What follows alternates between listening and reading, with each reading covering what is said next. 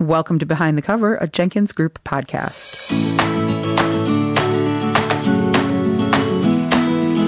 This week, we're joined in conversation by Sue Brescia, the author of The Year the World Stood Still. We'll talk about her incredibly powerful book documenting the first year and a half of COVID in America.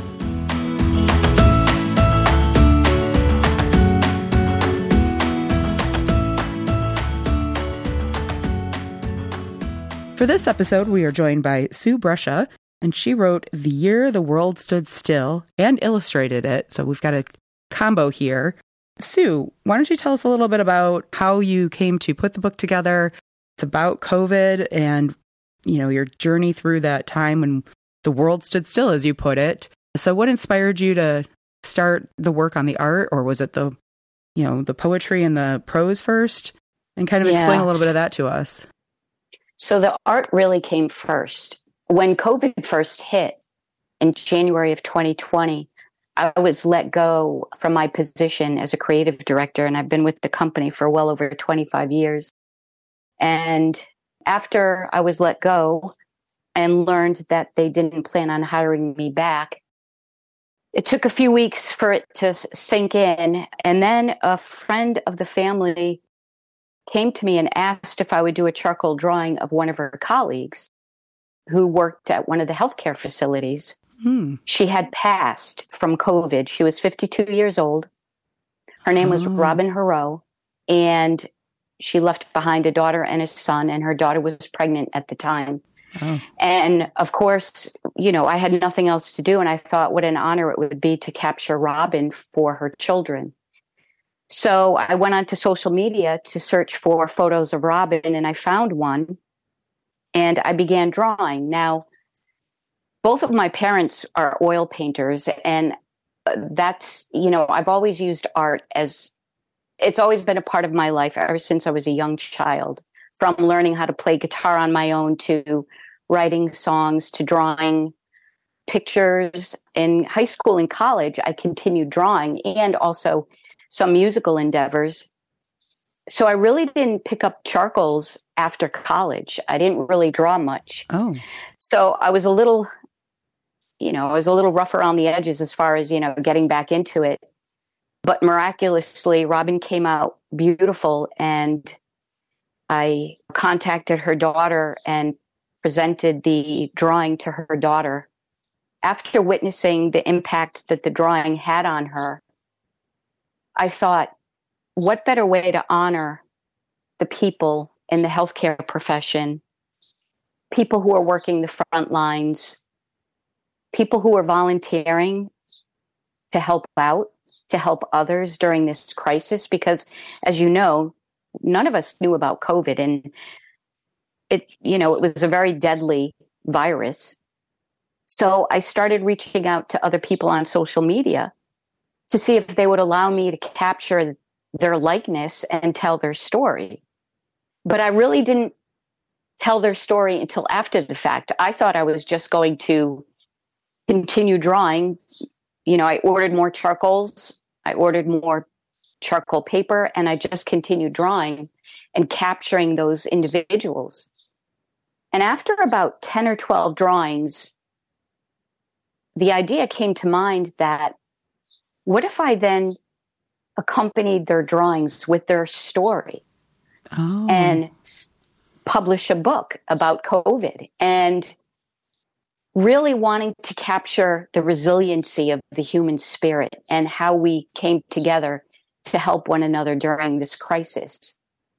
And so that's when the idea of publishing this book came to be. So after I realized, well, if I'm going to publish a book about COVID, I need to then go back and tell our story. So what drawings do I need in order to tell our story? Well, I needed a charcoal drawing of the virus itself to start the book off in the beginning. I captured our governor at the time, which was Gina Raimondo, who's now Secretary of Commerce, because I live in Rhode Island, but she was the face of all governors.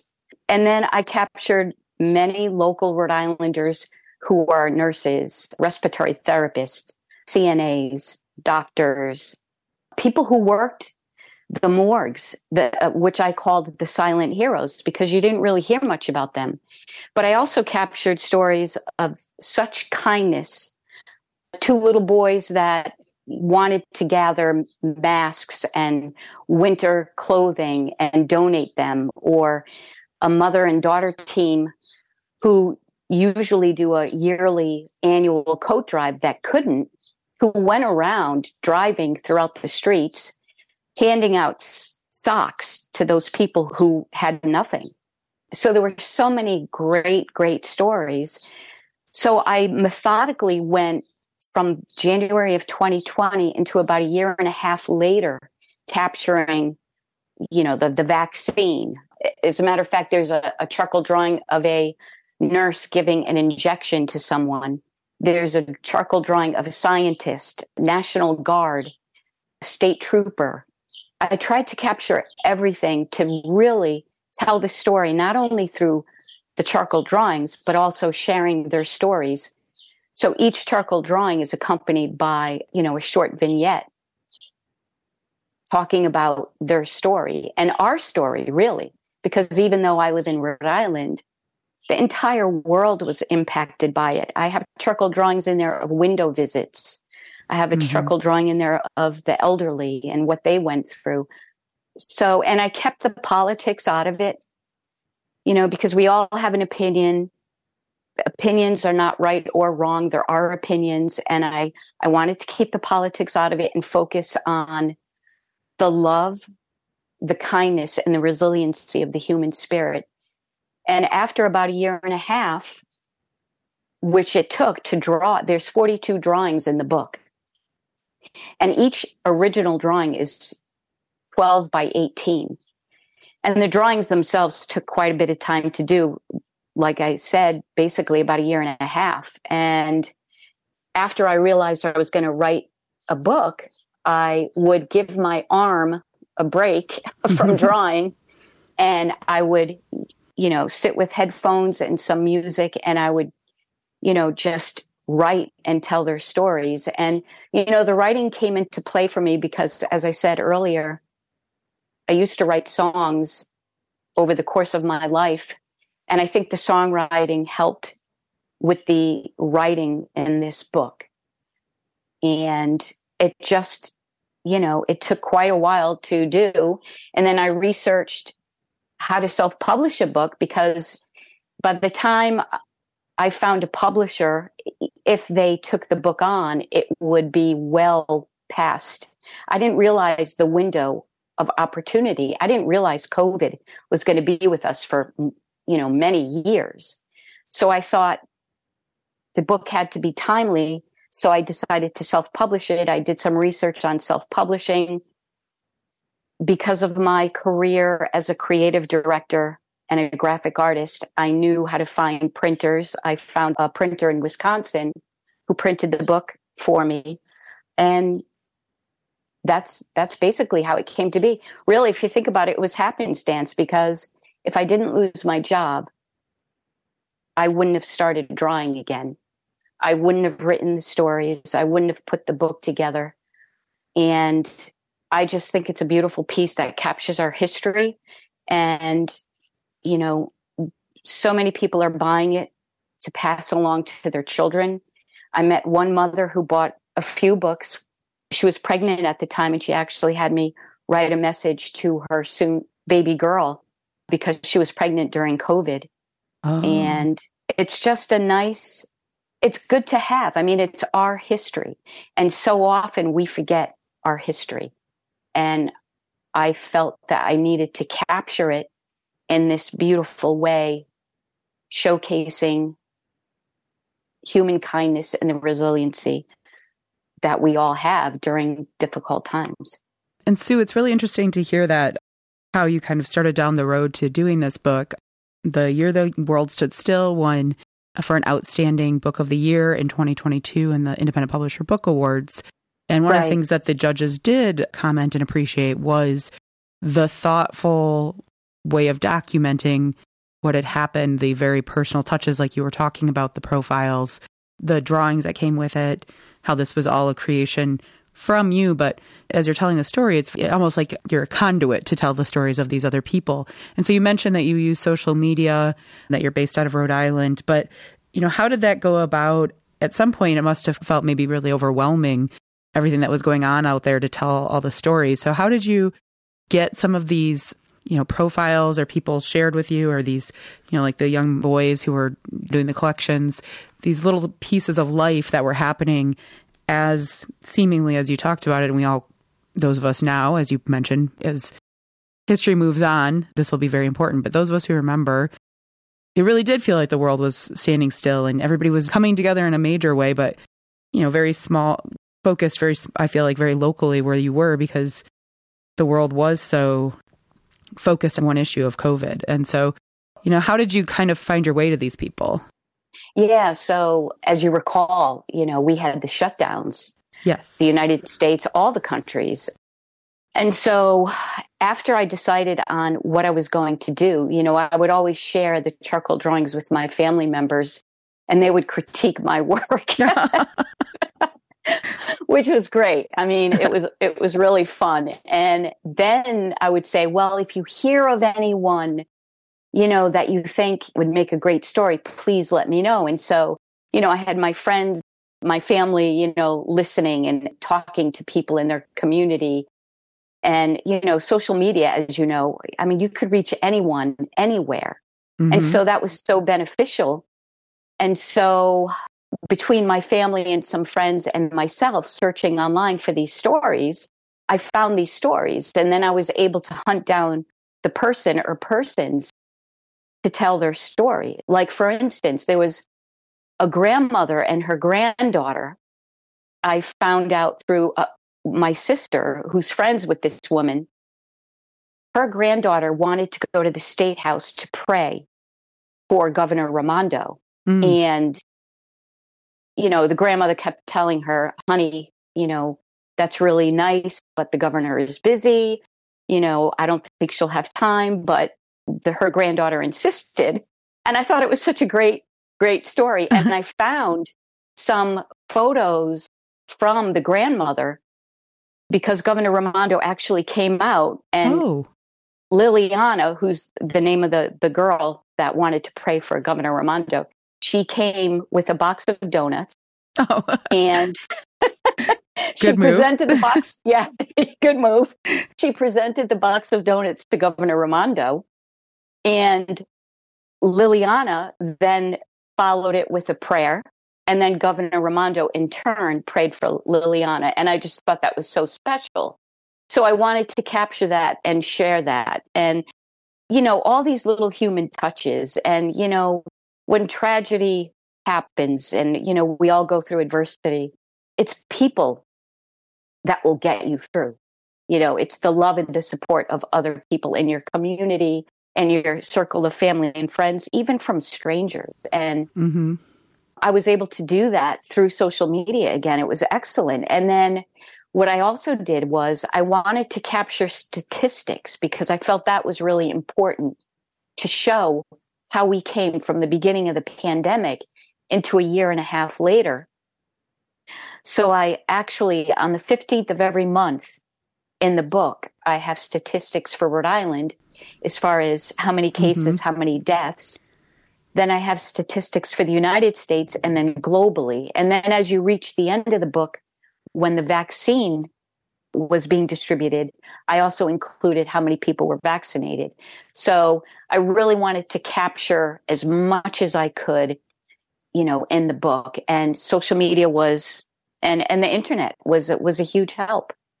And, I think that's a really interesting part of the book as well, is you do balance this, the facts and the figures and preserve that really, but it is so personal. And so another question I had as you kind of started out the telling of how the book came to be, that you were approached at first, but other people you profiled, there were other people who had passed, there were other people who, were very ill. And so how was that approach, especially if the person had passed? Obviously, you handled this very much with respect and dignity, and it was and they're beautiful tributes.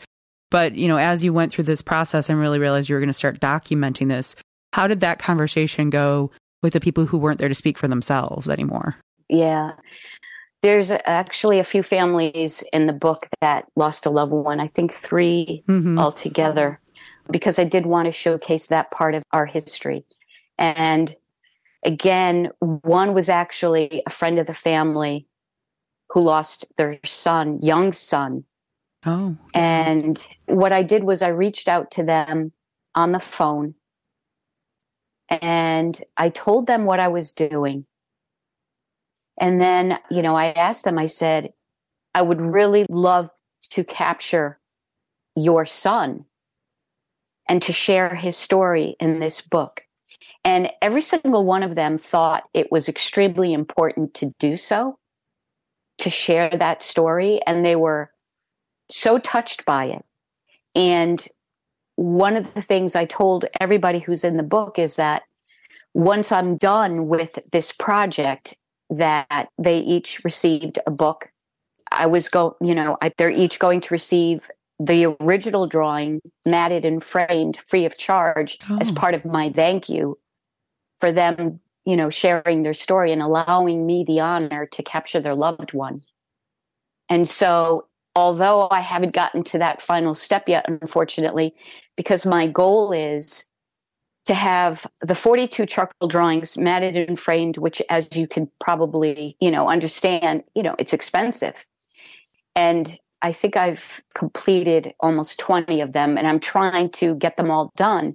And before I gift them to these families, I'd like to actually have an art show where the stories are next to each charcoal drawing. And, people can then go through this gallery and not relive, but witness, the great love and the compassion and really what we went through. Because a lot of people that do get this book, I have a charcoal drawing in there of somebody in a car, and they have a sign out their window with balloons, and they were joyrides or celebratory drives by homes because graduations were canceled and you couldn't have a baby shower. And so, people will look through the book and go, oh my God, I forgot about that. And so I really would love to have a gallery, an art show. I'm hoping, if not this year, next year. I think it'd be far enough away from what we've been through that people would be interested in witnessing this. And then once the gallery show is complete, I'll gladly hand over the drawings to these family members. Well, and it's so interesting you put that, because as you were saying, the picture about the car and the balloons, I too had forgotten that a friend of mine had a 40th birthday that everybody was invited with their car, and there was a long line of traffic outside her house in her little neighborhood. And yeah, those little moments, you're right, that as time goes by, we don't forget, but the other more maybe dramatic or, maybe some of the more national or international highlights overcome some of our smaller, personalized ones. So you're probably right in saying that we're all about at that time where we could use that bit of reflection already. Yeah, and I'll tell you, when I received the gold medal for outstanding book from the Independent Publishers Book Awards, I was so thrilled. And the book also won a Next Generation Indie Book Award silver medal for illustrations. And excellent. Yeah, I just was so ecstatic. And then just this past year, I learned that now Secretary Raimondo received the book and actually placed a copy in the diplomatic receiving room in Washington, D.C. Oh, excellent. Which was quite an honor. So, yeah, it's been quite a journey, and it's been very humbling. And whenever I do capture somebody through art, it's such a privilege and something I take very seriously. And all of the work that I've done and continue to do, I try so desperately to capture not only their likeness, but their spirit, so that when you're looking at a drawing, you can actually feel that they're alive. You have that talent of and you mentioned it yourself, all the artistic endeavors you've kind of taken on in your life, and definitely through this book, you have shown the talent of capturing the person as well as telling their story in a beautiful way that's compelling with it. And so you've talked about how you maybe would like to get this all framed and put into an exhibition before eventually giving the art back. But this is a very, I would believe, kind of all-encompassing project that you've been working on. A lot of heart and soul goes into it. Have you started to think about what might come next for you? Either a new book or new art collection or anything else like that? Or is this still kind of a major part of your life? It really is still a major part of my life. However, one of the things I've thought of is doing a similar book like this, but of course it would be very time consuming. For instance, all the children, or, not all, but so many of the lives that have been lost to gun violence. Yes. I'd so love to do a book about that. There's, a book on the elderly, a book on, human rights, and capturing that through art, so that I'd have a series of books. That's, in the back of my mind. I know what it entails, and I know how long one charcoal drawing takes, which is typically a few weeks. And then I set it aside and I usually revisit it and always find something else that I can improve upon. And so if I were to do a similar book, you're talking another year and a half. But again, it's something that, is in the back of my mind. This book, I continue to sell. I sell them when I partake in juror art shows in the area in New England. And I'm always selling out as far as what I bring with me. So and I've had many talks. I've thought about now turning that talk about COVID into a talk about journaling through art, be it music or drawing or poetry or gardening. That's something else that I've been thinking about. And I've been thinking about writing a children's book.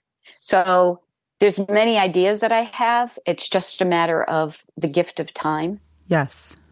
So, yeah. That's great. And I will just say it's interesting that you mentioned that the first idea that came to you was documenting some of the lives lost to gun violence, the young lives lost. I was just having a conversation at dinner recently where one of the people sitting with us, was in New York on 9/11. Her sister was with us, and we talked about what that was like. But another person with us was a little younger and went to school near Marjorie Stoneman and talked about how the big impact in her life was that shooting. And while she's very aware of 9/11, she was very young. And now we've got people who COVID is the big impact for them. So I think that that's interesting that, for the generation kind of preceding the children that were kind of coming of age or young during COVID, the precursor to that, or the predecessor of major impacts, has been all the gun violence. So it's interesting that you are so dialed into telling the story really of generations right now, it sounds like, and how you can use your art to really illustrate that.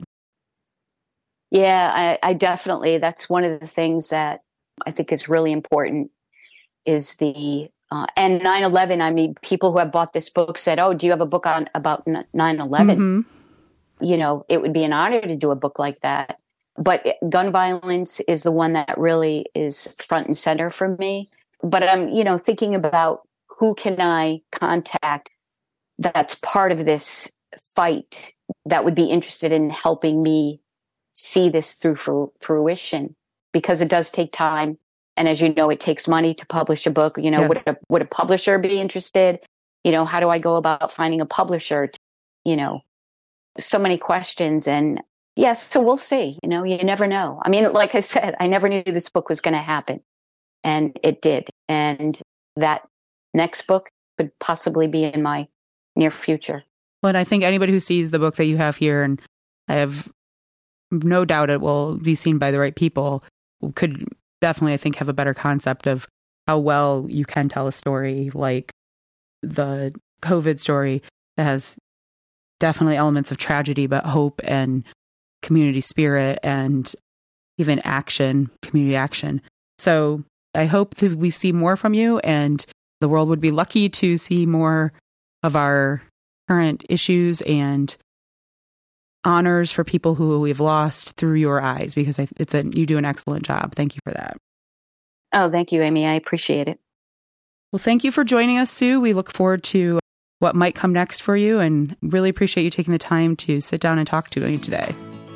Thanks, Amy. I appreciate the opportunity, and you take good care. You too. Thank you, Sue. Bye-bye. Bye. Thank you for joining us for this episode of Behind the Cover. Behind the Cover is sponsored by New Leonard Media, your guide to all your video, audiobook, and podcast needs. Visit newleonard.com for more information. Find out more about the show and our guests at behindthecoverpodcast.com. And don't forget to subscribe so you don't miss an episode. Bye for now.